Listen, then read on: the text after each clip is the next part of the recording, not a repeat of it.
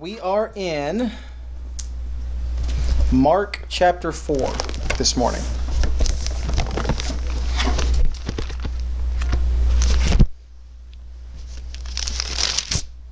Mark chapter number 4.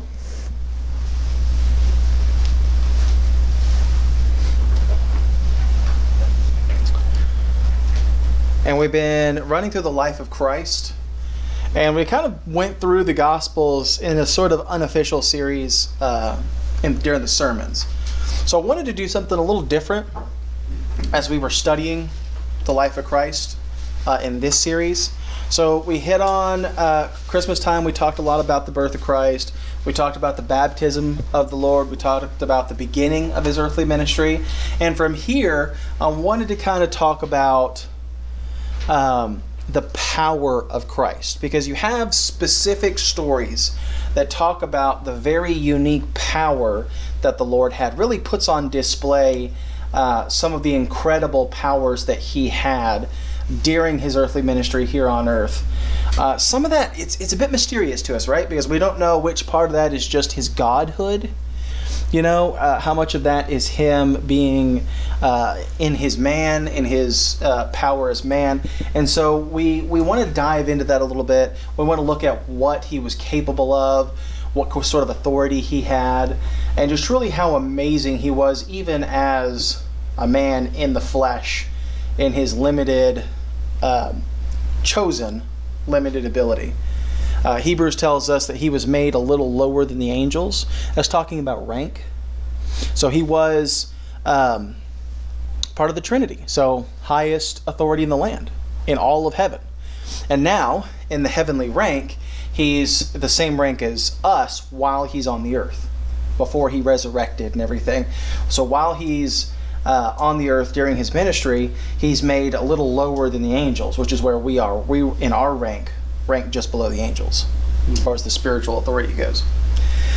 So we're going to look at a few stories that really display the power of Christ. And the first thing we want to look at is the power of Christ over nature. And really, when you think about it, this is amazing. His power over nature. And the first story we're going to look at is when Jesus calmed the storm. Now, these are all going to be stories you've read before, but we're going to draw a different perspective from it. All right, we're going to look at it from an angle that you haven't looked at it before. We're just mostly focusing on the power of Christ over nature and really what that means for us. So, Mark chapter 4, we're going to start reading in verse 35.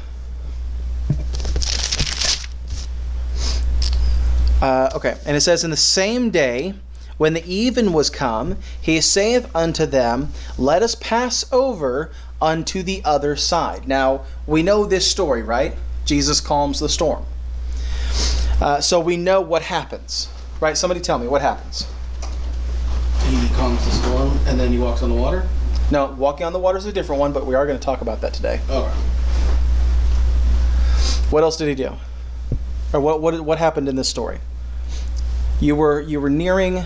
I mean, it's basically in the title. They freak out. They go back to him. They say, "We're about to die." Yes. He's like, "Why are you freaking out?" And then he comes out and he's right. like, "Hey, calm down." So there is a storm, right? They're crossing and they're fine, and all of a sudden, storm hits, and they're panicking, they're freaking out, and they go back to Jesus.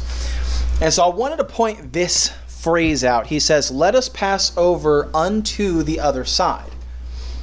Now, it's important to point that out, because what it means is that Jesus is telling them, we're going to get to the other side, right? And right before you embark on a journey, when there's clear skies out and everything looks like it's going to be fine, it's not really a big deal, right? Well, yeah, of course we're going to get to the other side. Why else would we make this journey? But when the storm hits, that phrase is a big deal, right? Because they're scared they might not make it to the other side. But before they ever took off, Jesus said, "Let us pass over unto the other side." Right? So Jesus is kind of making them a promise here before they even begin their journey. And you know what the thing is? It's easy to forget that when God makes a promise, he keeps it. And it's easy to forget those promises exist when you're in the middle of the storm.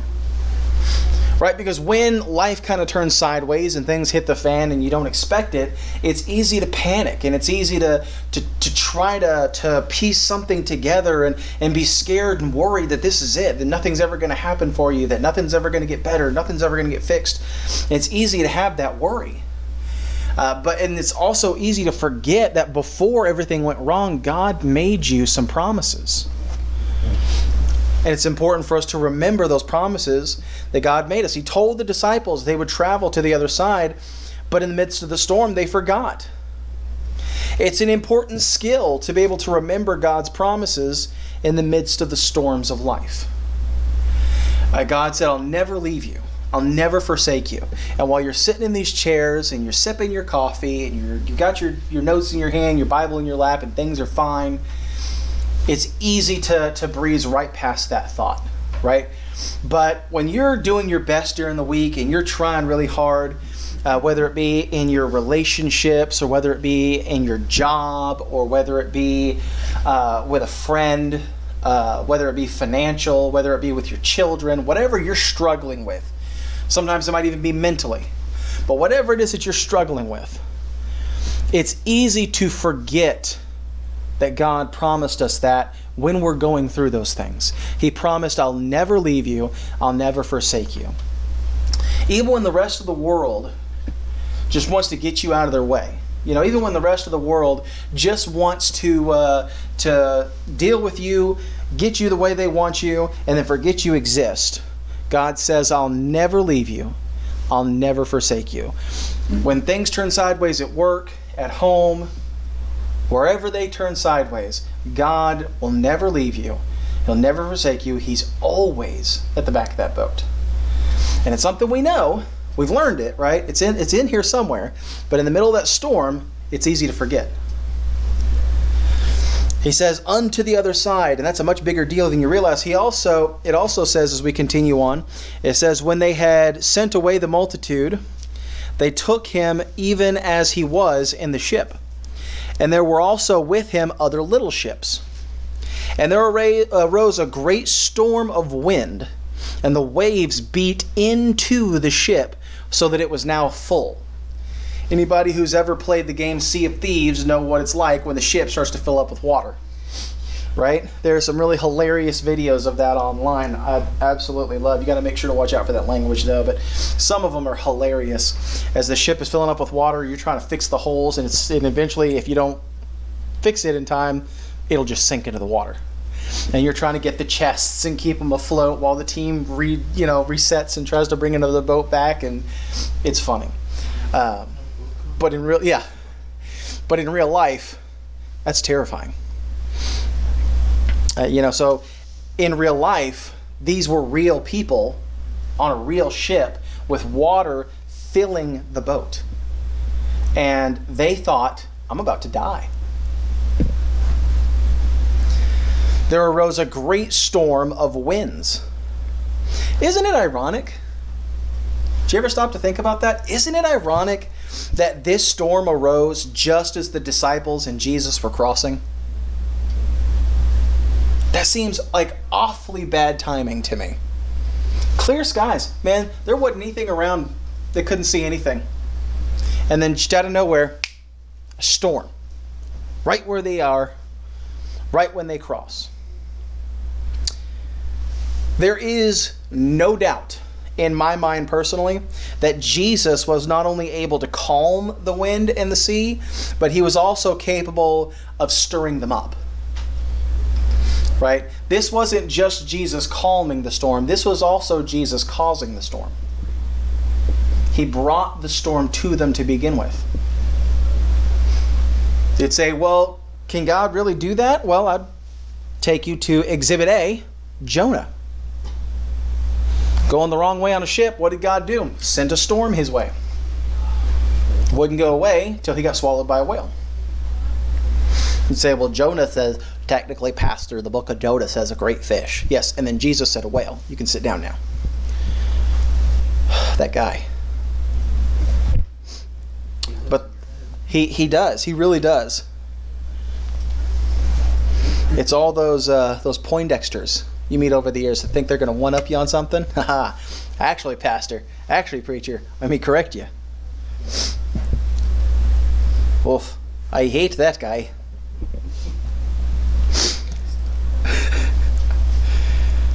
But yeah, the storm, no doubt in my mind, came from Jesus.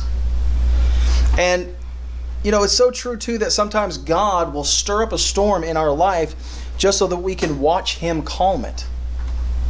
That was the whole purpose of this whole thing. He brought the storm so that He could calm it in front of the disciples.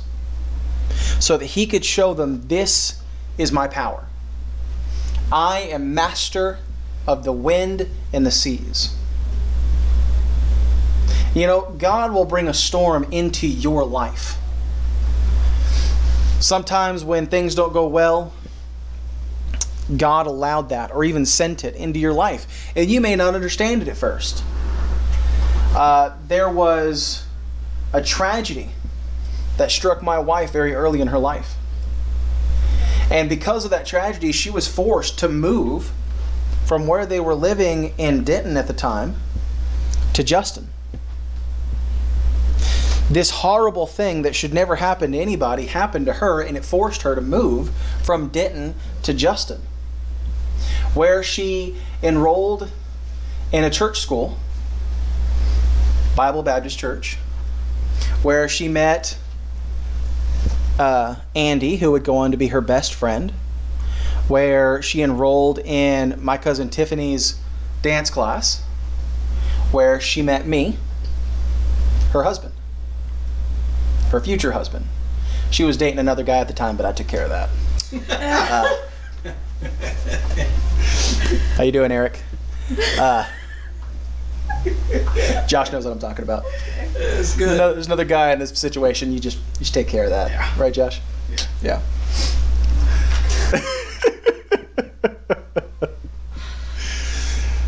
Something out of time. I didn't even have to know. Yeah.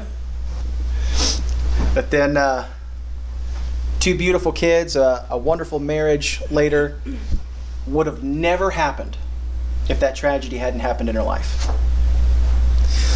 Whatever you're going through right now, you don't seem to understand why. It's because God is leading you somewhere. And it may take you a while to get there. It may take you longer than you want it to be. And it may be frustrating because it's not the plan you had for yourself. But once you get there, then you'll understand. Right? This was not the plan for me myself. And I've told you that many times. My plan was to graduate Bible college and pastor a church somewhere. Take over a church for somebody who's retiring. Let me tell you, that did not turn out the way I wanted it to.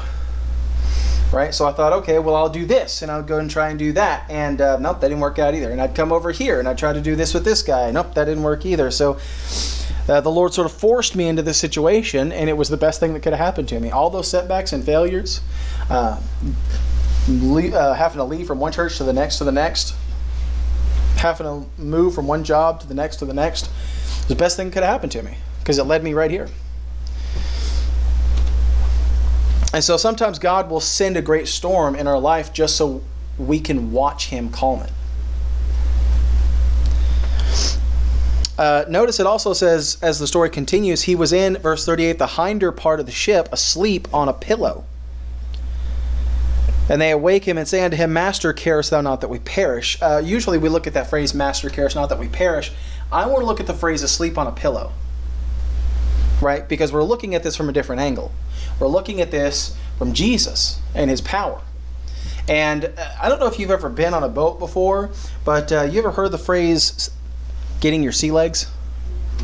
It takes some time to get used to being on a boat, right? Because there is some rocking. And if there's a storm, it's even worse. There are some people who just get seasick by nature and they have to take a special pill if they're going to be on a boat for too long. Jesus was in a horrific storm. The boat was taking on water, and he was asleep with his pillow in the back, no problem. That's the power I want. Right? I don't have to be able to calm the storm. I don't have to be able to calm the winds. If I can sleep through something like that without losing my pillow, that's the power I want. Jesus was so unconcerned with the storm and the waves that he was sleeping peacefully on the back of the boat because the Lord was always in control of the situation. Right? And that's the takeaway. Because we realize when a situation turns sideways, we've lost control of the situation. Right? When something goes bad, you've lost control. That's not what you wanted to happen. And what do? We scramble to grab control of the situation again. But you know why Jesus never panicked even when Peter did?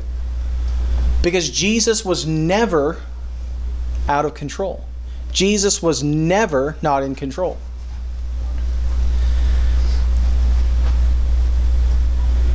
Following the leadership of someone that doesn't panic can be a great comfort to you when you're scared and not sure what to do.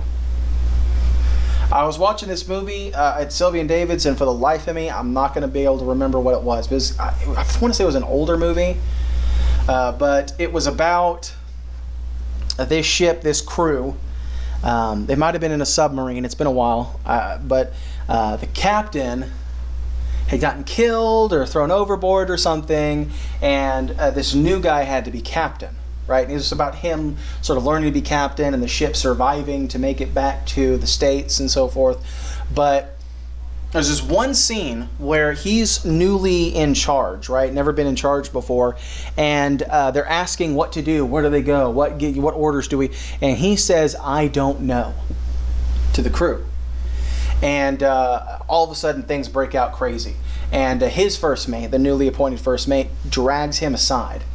And he says, "Don't ever say that again. Those 3 words will kill a crew. Because you're the skipper, and the skipper always knows what to do. Whether right or wrong, the skipper always knows what to do." And that stuck with me. You know, it makes me think about the Lord. We don't ever have to worry about what's going to happen, what do we do, what's going to go on next, because our skipper always knows what to do. He's always in control. That's why he's asleep on the boat. It was his storm. He's the one that brought it. He was never out of control of the situation. When we follow Jesus, we follow a leader of that very caliber. The Lord always knows what to do and is always in control. And then we know how the story goes. Verse 39, he arose and rebuked the wind and said unto the sea, "Peace, be still." And the wind ceased, and there was a great calm. Any of those 12 disciples could have done the same thing. But nothing would have happened. They could have gone to the front of that boat. They could have looked up to the sky and talked to it. They could have looked down to the ocean and told it to knock it off. And nothing would have happened. You try it sometime. You go out there in the midst of a really bad storm, some sort of really bad lightning storm, and you look up in the sky and you say, "Knock it off." See what it does. It will do nothing. Even if you say, "Knock it off in the name of Jesus," it's not going to do anything. Because that's not how it works. Only Jesus has the power over the wind and over the sea. Imagine the power of a person that has the rule over the very winds and the oceans themselves. Somebody who can control not what's in the ocean, but the very ocean itself. We see so very little of the power that Jesus possesses throughout his time in the New Testament. We're going to talk about a little bit when we get to the doctrine of last things, a greater display of his power on the earth. But he's capable of so many amazing, incredible things, but we never get to see any of that because all he does is show what needs to be shown and no more. Right? He's not out here showing off. He's out here, believe me, if he wanted to show off, he could have done a lot more than this. He could have removed the oceans entirely. If that's what he wanted to do. But he's trying to show them, have faith. Right? Even in the middle of a scary storm, have faith. Don't be afraid. I know what I'm doing. Have faith. Right? And that's what faith is. It's learning not to be scared when the storm hits. It's learning to trust that things are going to work out the way that they're supposed to, and we just need to trust the Lord to bring us to the place He wants us to be. That's the matter of faith. Do you trust Jesus to bring you to a better place or not? That is the question of faith. Because after it's done, He says, "Why are ye so fearful? How is it that ye have no faith?" That was the point of the whole thing. That's what He wanted them to see, is how very little faith they actually did have. Jesus, we're going to perish. And when the whole thing's said and done, you realize Jesus was never going to actually let us perish. But it's an afterthought, right? What Jesus wants them to learn is to have that thought during the storm, right? Because He has incredible power over nature. Let's turn over to Mark 6 now.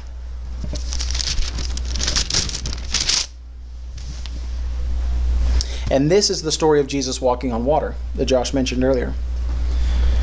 Mark chapter 6, we're going to start in verse 45. Let's see. Okay. It says, "And straightway He constrained His disciples to get into the ship, and to go to the other side before unto Bethsaida, while He sent the people away. And when He had sent them away, He departed into a mountain to pray. And when even was come, the ship was in the midst of the sea, and He alone on the land." Right? So here we have an obstacle. Right? He wants or needs to get to His disciples. Problem is, there's kind of an ocean in the way. There's kind of, not an ocean, but there's kind of a large body of water in the way, like a lake. That would be quite the obstacle for any of us. You know, they say if you live long enough, you'll find that, or that anytime you find something worth pursuing, the devil will throw something at you. He'll throw trouble your way. He'll throw an obstacle your way. Here Jesus needed to get to His disciples, but the problem was that there was a sea between Him and them, which, you granted, is quite the obstacle. Ephesians 6:16, however, teaches us, above all, taking the shield of faith, wherewith you shall be able to quench all the fiery darts of the wicked. The Bible here is teaching us that there is no arrow in Satan's quiver that cannot be deflected with faith. There is nothing the devil can throw at you that you cannot shield yourself against with faith. Faith is the ultimate defense. It is an impenetrable force so long as we use it. But when we don't use it, we're easily wounded. The devil's a good mark. He knows where your armor's weak at, and he knows to hit you there. He's an excellent marksman. But if we have our shield of faith, we have no weak spots. Life, the devil, are going to throw things at us. And when they do, we have to hang on to our faith.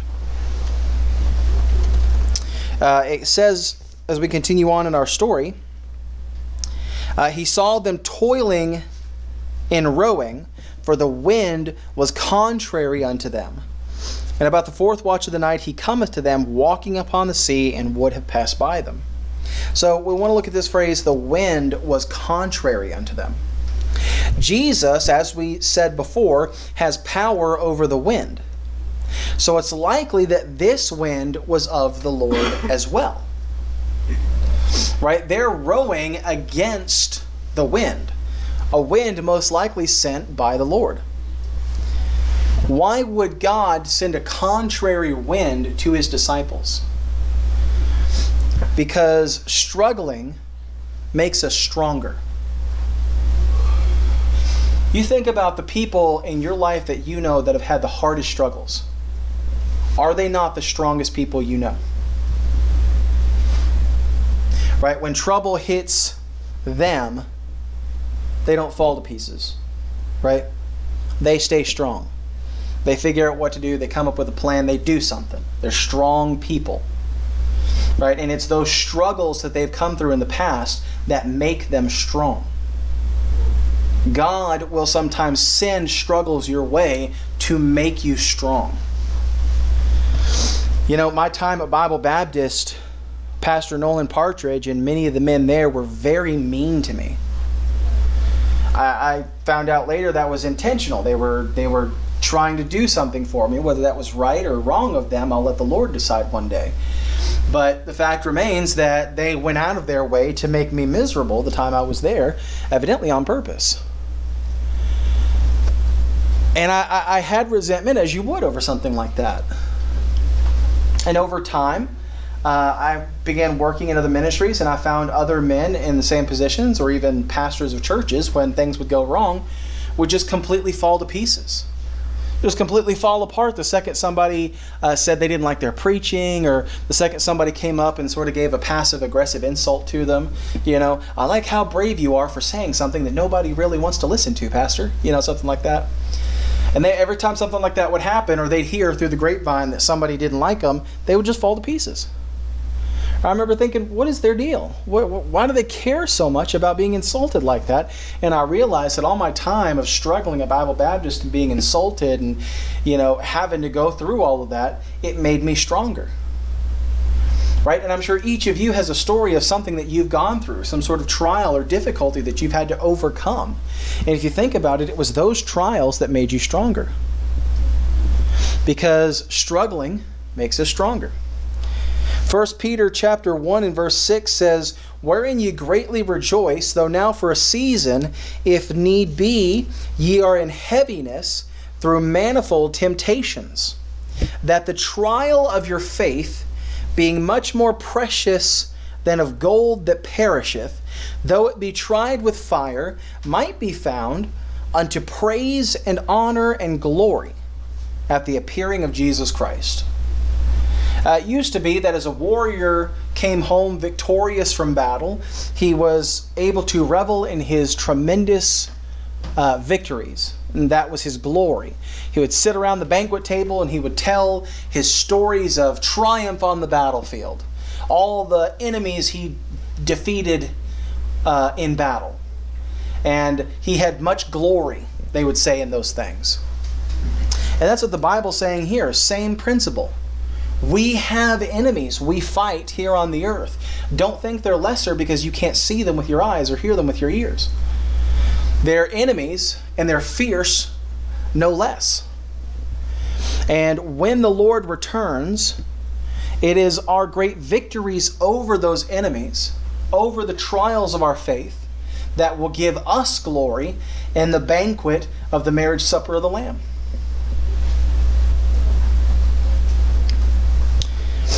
The struggling against the wind leads to praise and honor and glory at the appearing of Jesus Christ. He wanted them to feel the struggle of rowing against the wind before showing them how effortless it was for Him. Because that's another reason. Not only does it make us stronger, but also it just... Have you ever done something and it was so hard for you to do, and it took you so long to do, and then you looked up and saw somebody else doing the exact same thing like that, super easy? Me personally, I'm a gamer, right? I like to play video games. There's a certain kind of game I'm good at, there's a certain kind of game I'm not good at, right? And first-person shooters are the ones that I'm not good at. I'm just not good at that. So I'll be playing a game, and you're supposed to be shooting something, or I'll try to snipe it out, and man, that's hard for me. It takes me forever. I can't aim right. The thing's darting back and forth. I'm just not good at it. And it'd take me forever to finally beat a level or a boss or whatever it is, and then Josh will come in, he'd be like, "Oh, cool, da-deek, bang," and he's done. And I'm like, but also secretly, don't tell Josh, but that's kind of amazing. And I'll go, "How did you do that?" And he won't tell me. To this day, I think because he knows that we're going to be fighting each other at some point, so he won't give away his secrets. But that's amazing that he can do that, right? And it's kind of the same way with the Lord. Right? As they're struggling against the wind, and they see Jesus walking on the water like, oh, hey guys, what's up? And he keeps walking. That's amazing that he can do that, right? That's incredible. In the same way with life, the things that we struggle against so hard are so easy for the Lord, and he wants us to learn that.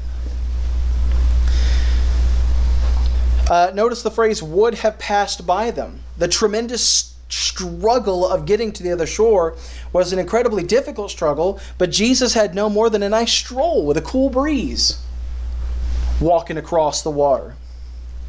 As the master, and this is the thing that scientifically blows me out of the water, because this is what happens scientifically. As master of the sea, Jesus had the authority to command the water molecules to behave in a way that they normally wouldn't and support his weight across the entire length of the water. It did not say he was running across the sea, and some people like to talk about those lizards that have enough, I forget what the word is, but surface tension, because their legs and their like toes, they're so small and they run so fast on the water that they don't even break the surface of the water as they run, because of the way that their body weight and everything goes as they run. And it's not a matter of defying the physics of the water, it's a matter of working with it, and they are running on the water. Jesus wasn't running on the water. Jesus was walking on the water. And you'll see some people, like, they have those fake videos online of people sort of running on the surface of the water, pretending like if you go fast enough, you can just run on water like that. And those are all fake videos. They've been proven to be fake. But again, he wasn't running. He broke no surface. There was no splash, right? He was walking on the water like I'm walking on the carpet right now. That's what makes it truly amazing. He commanded the very elements of the world to behave in a way that they're not supposed to, right? Water is fluid. That's the very nature of water, right? It goes as it's led, based on what happens around it. But Jesus commanded that the water was to support his weight as he walked.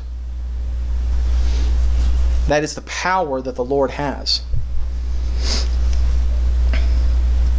So the question then becomes, how much more difficult was their trip when they set sail without the Lord? Right? That was sort of the lesson of it. Jesus isn't in the boat and they're working hard. But also something really kind of funny happens. When they saw him in verse 49 walking upon the sea, they supposed it had been a spirit, little s, spirit, and cried out, "Ah! A ghost! Somebody call Scooby-Doo!"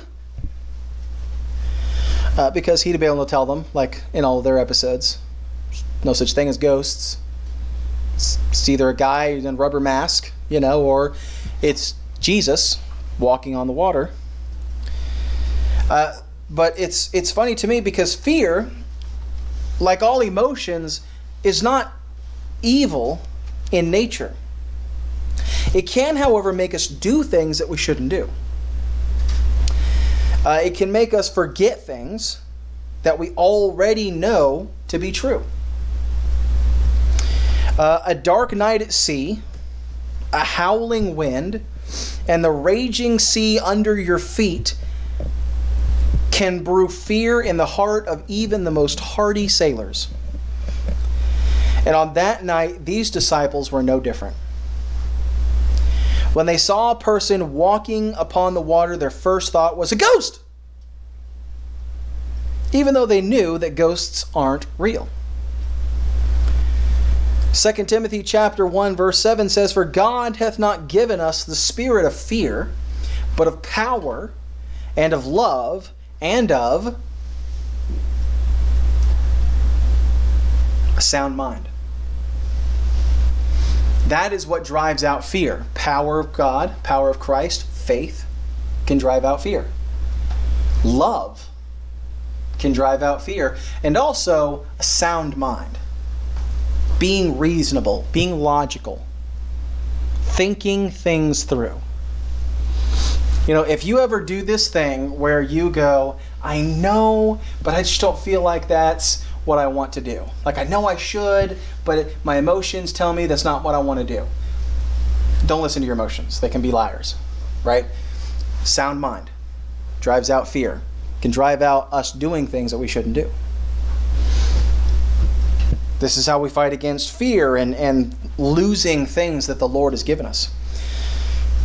So be careful that your fear doesn't drive the Lord out of your mind, like it did with the disciples. But notice also his immediate response to the disciples. It says, immediately he talked with them. There in verse 50. For they all saw him and were troubled, and immediately he talked with them and said unto them, Be of good cheer, it is I, be not afraid. Many of us would have been, I lost my place. Many of us would have been frustrated with the disciples.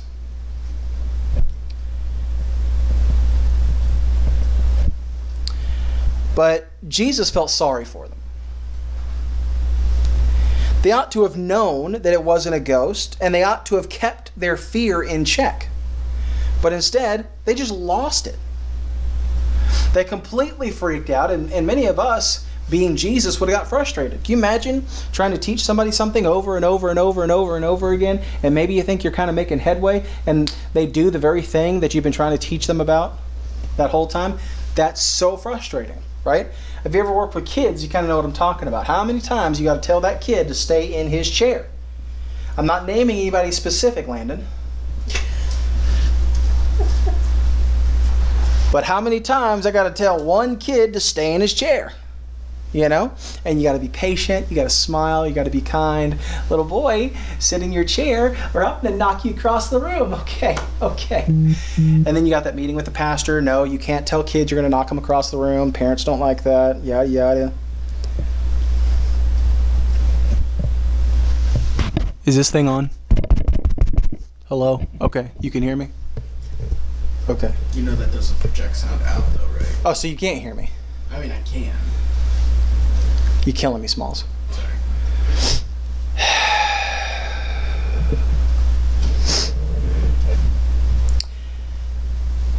But while we would have been frustrated by some that we try to drive a point home to week after week after week to no avail, Jesus has a lot more patience than most of us. And he had a great desire to comfort them rather than get frustrated with them. And he has a great desire to comfort us. 1 John 4:18 says, There is no fear in love, but perfect love casteth out fear, because fear hath torment. He that feareth is not made perfect in love. There is no fear in love. And Jesus wants to comfort us, wants us to feel his love, feel comforted, and to drive our fears away from us. And notice also it said, verse 51 says, And he went up unto them into the ship, and the wind ceased. Did you notice that? When Jesus got into the boat, because this is the part usually we stop about there in the children's Sunday school class. But if we continue reading, we read that he didn't walk to the shore. He walked to the boat. Right? His goal wasn't to get to the destination. His goal was to get to the disciples. That's why he was walking on the water. And once he got to the boat, he got in the boat. Do you realize the kind of, like, he didn't need to get in the boat. He was walking on water. He didn't need to get in the boat. But he got in the boat. Why would he do that? For the disciples. Right? He doesn't need them to go buy him food. He's capable of just, let there be food. And there it is. Why does he have them go get it? It's for them. Right? He got in the boat because as soon as Jesus got into the boat, the wind ceased. Their troubles were gone the instant Jesus got in the boat. Jesus didn't even have to tell the wind to stop blowing this time. All he had to do was think it. Once Jesus was in the boat, it was smooth sailing. We're about out of time this morning.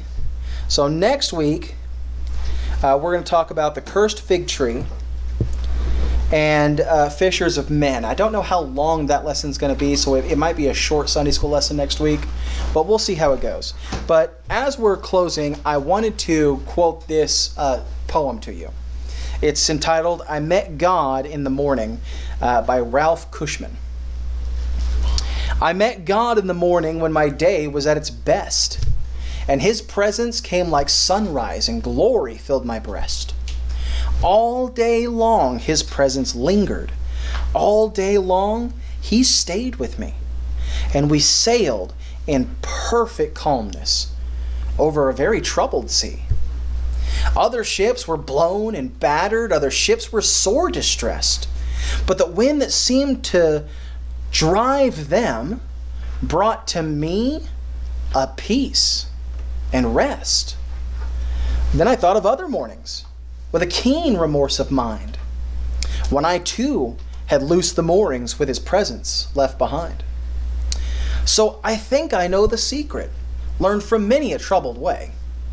You must seek Him in the morning if you want Him through the day. When we set sail with the Lord, it's smooth sailing. That is our Sunday school lesson for this morning. Thank everybody who's here. I want to thank everybody joining us on Facebook Live. We will be back at 11 o'clock for our Sunday morning service.